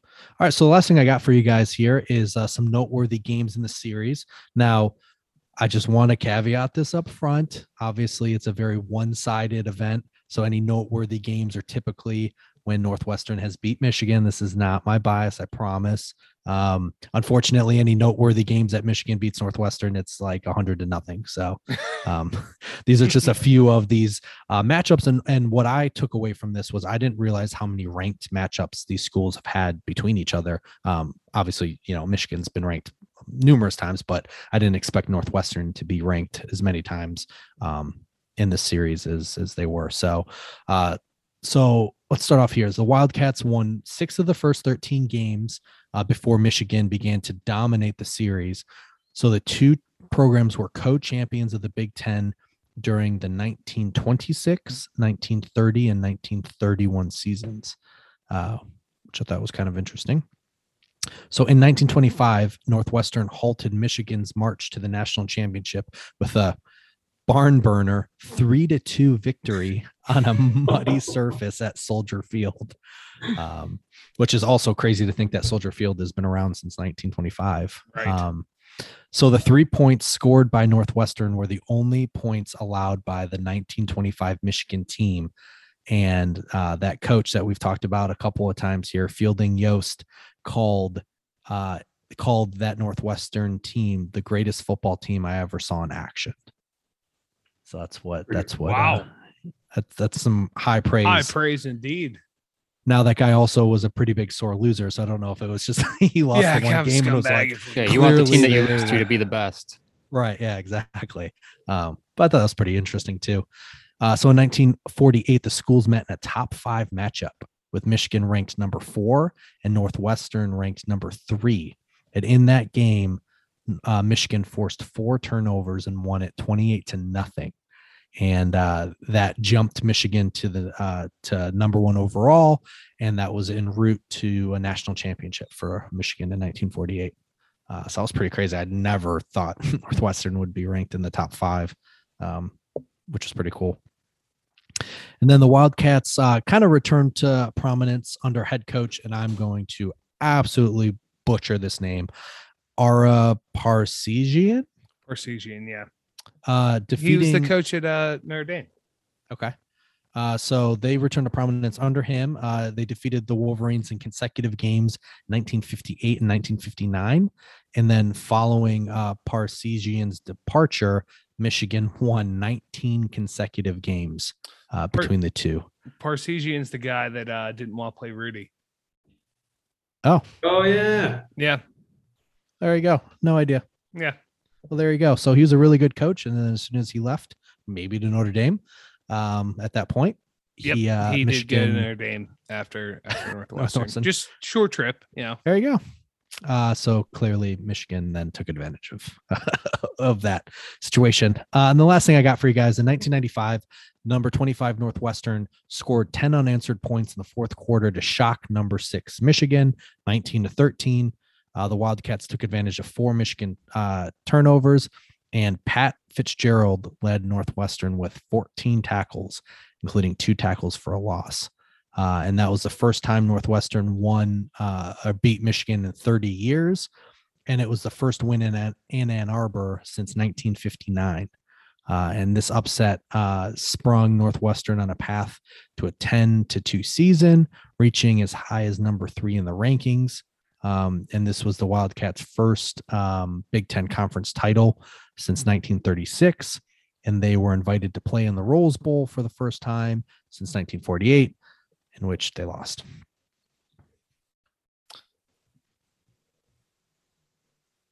But yeah, How you feeling about that, boys? A lot of history. Hey, I'll say this: of all the now 9 other trophies that we've done, the fact that I was able to find any notable games is more than like half of the trophy games that we've talked about, and I just never expected it to be between Northwestern and Michigan. I feel like Northwestern's always, I mean, obviously back then in the 50s and even before that is different, but I feel like Northwestern's one of those sneaky teams that always kind of sneaks into the rankings and then surprises people that they're even ranked. So kind of like, who were we talking about earlier that just snuck in? Was it Purdue? Yeah. Oh yeah. Yeah, they're not a pushover team. They're always going to put up a fight. Yeah. I've been to one Michigan Northwestern game at Ryan Field. It was pretty cool. Oh yeah. How is that? Cool I've heard, surroundings. yeah, as I say, it's right off the water, isn't it? Yeah, right in Evanston, north of Chicago. It's like Yeah. beautiful little town. Got like an Ivy League feel to it. It's really kind of a cool place to watch a game. I was with Denard Robinson at quarterback, so it was a lot of QB sneaks that game, just like running all over the field. Nice. Yeah. Yeah, I've heard that. That's a pretty cool place to catch a game. Obviously, you're not going to get much of an environment, but I heard it's a very, like you said, very cool location. And a lot of Michigan fans there living in Chicago, packing up one whole quarter of the stands. But yeah, it's a cool place to watch a game. Okay, so that's gonna do it for us, guys. So why don't we rank this trophy now that we can rank it? That we've seen the picture of it. So for Adam and for the listeners, we rank looks on a scale from 1 to 5, the history on a scale from 1 to 5, the rivalry on a scale from 1 to 5, and then overall, whether you'd put this in kind of a bottom tier, a middle tier, or a top tier trophy that we've talked about thus far. So who wants to start? I'll go first. All right. So for the looks, I think I'm going to give it a 4. I think it's beautiful. The fact that it swivels and you can kind of turn it to face whoever won. The one thing that I thought I mean, maybe it has it, but we just didn't see it, is that you can keep track of tallies on there somehow. Maybe they have it. I'm not sure. But I think that'd be a good addition to it. So I'm going to give it a 4 for looks. History, I'm also going to give it a 4. I think this guy was a badass. Did all that stuff before he died at 38. I think that was impressive, crazy impressive. So give that a 4 for history. The rivalry, I'm going 1. The rivalry, I don't know. It's kind of, when I think rivalry, I don't think Northwestern at all for Michigan. So 1. And overall, I'm going to say mid. Hopefully, I'm hoping it can become a mid, maybe low to mid, but hopefully the rivalry will build up. But I kind of see this similar to the broken chair in the significance, and the actual trophy has a lot of meaning to it. So I'll say low to mid, hopefully becomes a mid. Okay.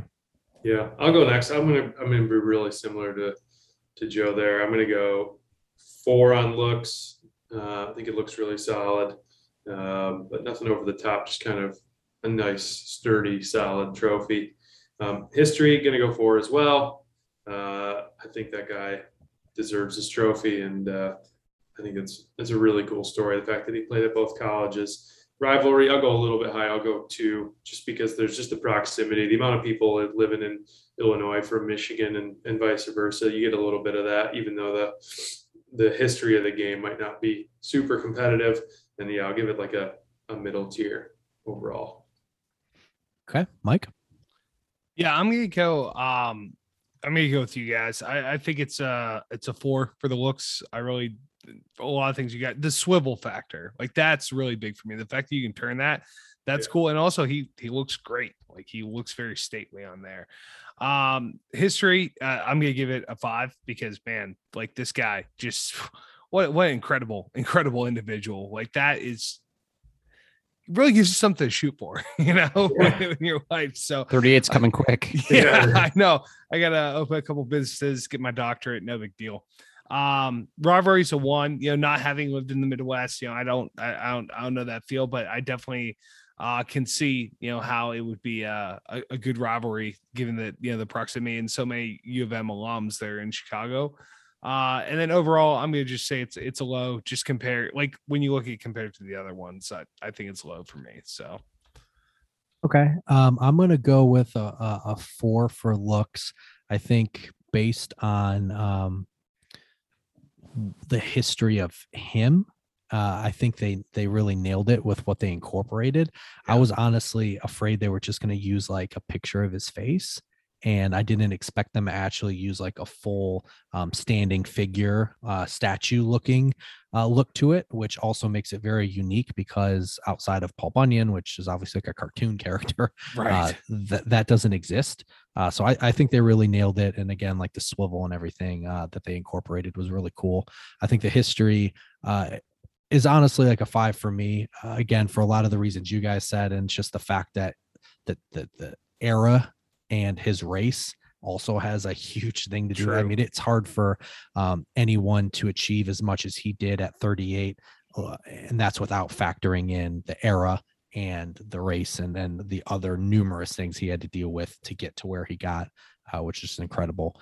The rivalry, I think I'm going to go a 2, kind of like with Adam, just because there were a lot more, while it's not a rivalry in the sense of like that, like you wouldn't say Michigan or Northwestern are each other's rivals, but there were more close games and interesting games than I thought.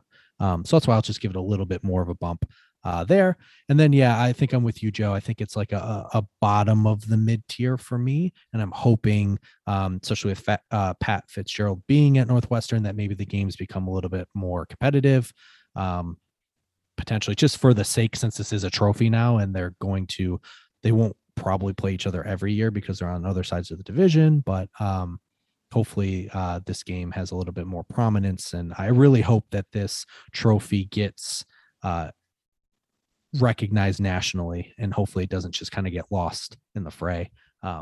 Really hope so, because it looks sharp and it's a great person to name it after. So yeah, I'm excited to see Fat Fitzgerald too. Yeah. Hey, you know what? I wouldn't call him that, or that. Oh, we didn't even talk about this, guys. We have to be on Northwestern watch here, the sideline watch.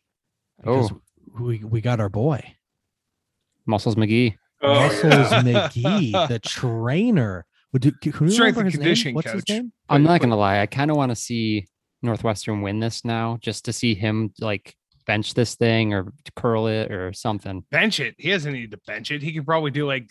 He doesn't need to do anything. Yeah, but he's gonna. Listen, what's the temperature going to be like? Because that's also good. Are we looking at gloves and a hat? Does it really matter? Well, I mean, are we going to get the effect of like him? You're not getting gloves? sleeves. I'll tell you that. No, sleeves are definitely quality not with a chance of sleeveless.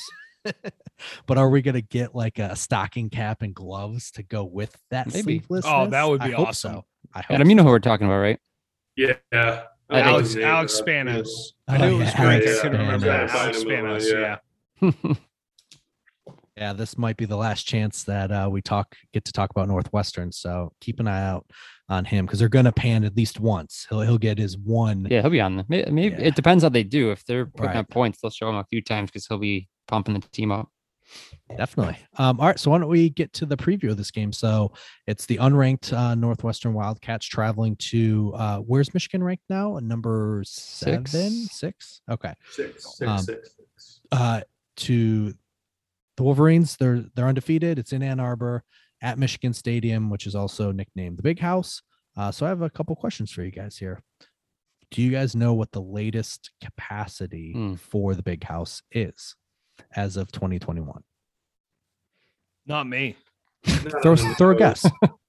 Not on the nose. 111. Actually, I was gonna say, Mike, why don't you go first? Because you guys probably are going to be at least more in the ballpark. Yeah, Potentially. I mean like 105 is what I was gonna say. Okay, 105. Joe, what do you think? I think it was like 111 or 110, something like that. Last I heard. Okay, Adam. I'll go 111, 500 to go the over. Ooh, there you go. Yeah. All right. So according to a website, and again, I realize that this is just the official capacity. You could probably cram more if you try. It was at 107,601. Close to 107. that I going thought over. I thought it was higher than that before. So they might have packed more people in it, but their official capacity is that. So where do you guys think that ranks in the world? In the world? In the world. It's like 5th or something like that. Okay, Mike, what do you think? No. Like, wait, of any stadium. Any stadium in the world. For official capacity or Yes. I mean, I don't know. I was gonna say it's not even close to the top, but I feel like I've seen some crazy numbers. But I don't think it's close to the top. But Joe, I'll say top 10. it is top 10. So it ranks third in the What? world. Wow. So here's the list. Starting at 10, Bryant Denny Stadium. That is the home of the Crimson Tide at 100,000. that's why I think it's so low. I just I'm 77. so used to the Tide. What does raking it in the hold? attendees. So Bryant Kenny holds 100,077. So the number 9 is Wait, that's what- lower than what you just said. 177,000 or what? Wait, no, that's not wrong. 100,077. Didn't you say Michigan was 105? 107,000. So it's a Michigan's 7,000 difference. 107. Alabama's 100. 100. Yes. Wait, oh, you say no? Oh, Brian Day's number 10. Yes. Yeah. Okay, They're Oh, 10. I thought you said they were 1. No, I sorry, thought you sorry. said they were 1. I'm starting at 10. Okay. I'm going up to Gotcha. 1. Okay, So I was number- like, what? Number 9 is Darrell K. Royal Texas Memorial Stadium. So that's where the Longhorns play. That's 100,119. So it's just barely over Alabama. Number 8 is Tiger Stadium, LSU. That's 102,321. Number 7 is Neyland Stadium, which is where the Volunteers play in Tennessee. And That's throw 100. golf balls. Yes, and Oh, throw we didn't trash talk and about golf this. balls. Did Oh, you yeah, see we Lane did not. Kiffin after the game? In his He was hoodie? walking out of the stadium. Someone threw a spitter at him as he was walking out No, of the it's stadium. a spittoon. Spittoon, either way. And Odell's that bitch. Just one hands it, leans back and grabs it and puts it around the ground. It was incredible. He is flanked by 2 state troopers and they both ducked. And Odell's that bitch. Yeah, not Where the did Odell best go to look. school? Wait, what? Where did Odell go to school? LSU, right? No. Where's Lane Yeah. Kiffin going? Uh, There it is. You heard it here first, guys. So Neyland Stadium has 102,455 people. So number 6 is Kyle Field. So that's A&M. And that is 102,733. So a lot of these are grouped pretty close. Ohio Stadium is number 5. The Horseshoe, that's 102,780. And then you have a jump here. So then number 4, and I feel like Michigan and Beaver Stadium at Penn State, Happy Valley are always pretty close to each other and almost like competing. They're for that always like top adding spot. like a few more handicap accessible seats or something. Exactly. I think Yeah. the handicap ones take away, though. I think that's the Oh, opposite. that's what it is. Yeah, I think the handicap seats take away more space, then you lose some of the capacity. Yeah.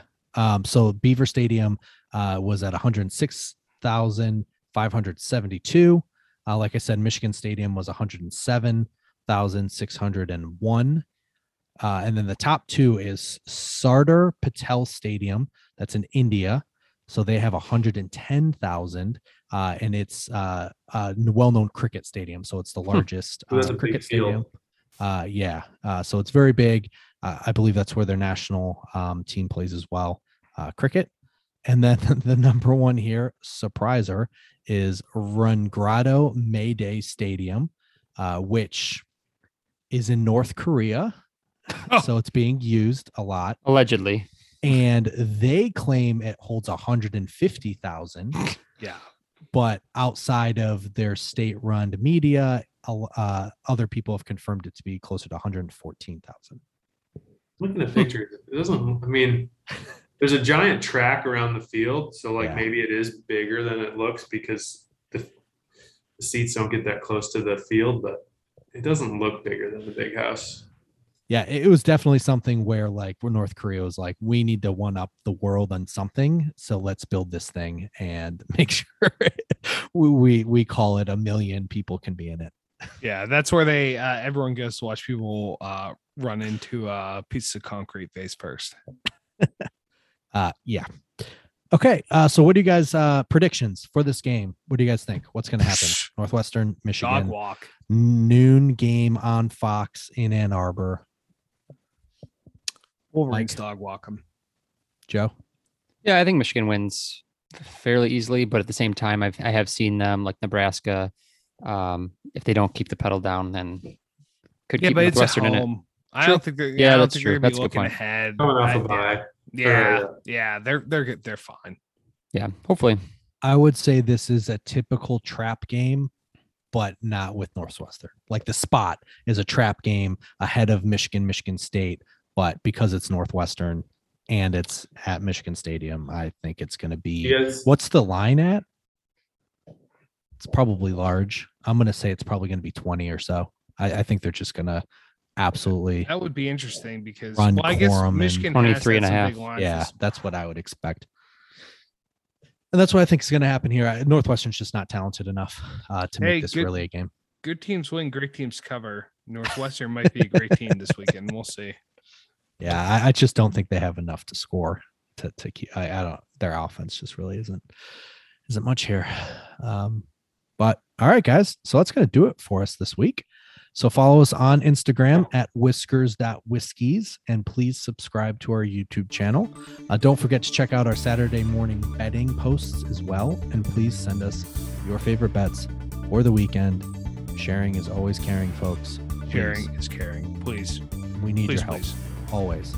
So join us next week for a huge episode when we talk about the Heartland Trophy. So for Mike and Joe, I'm EJ. Always remember, too much of anything is bad, but too much good whiskey is barely enough. Cheers, boys. Cheers.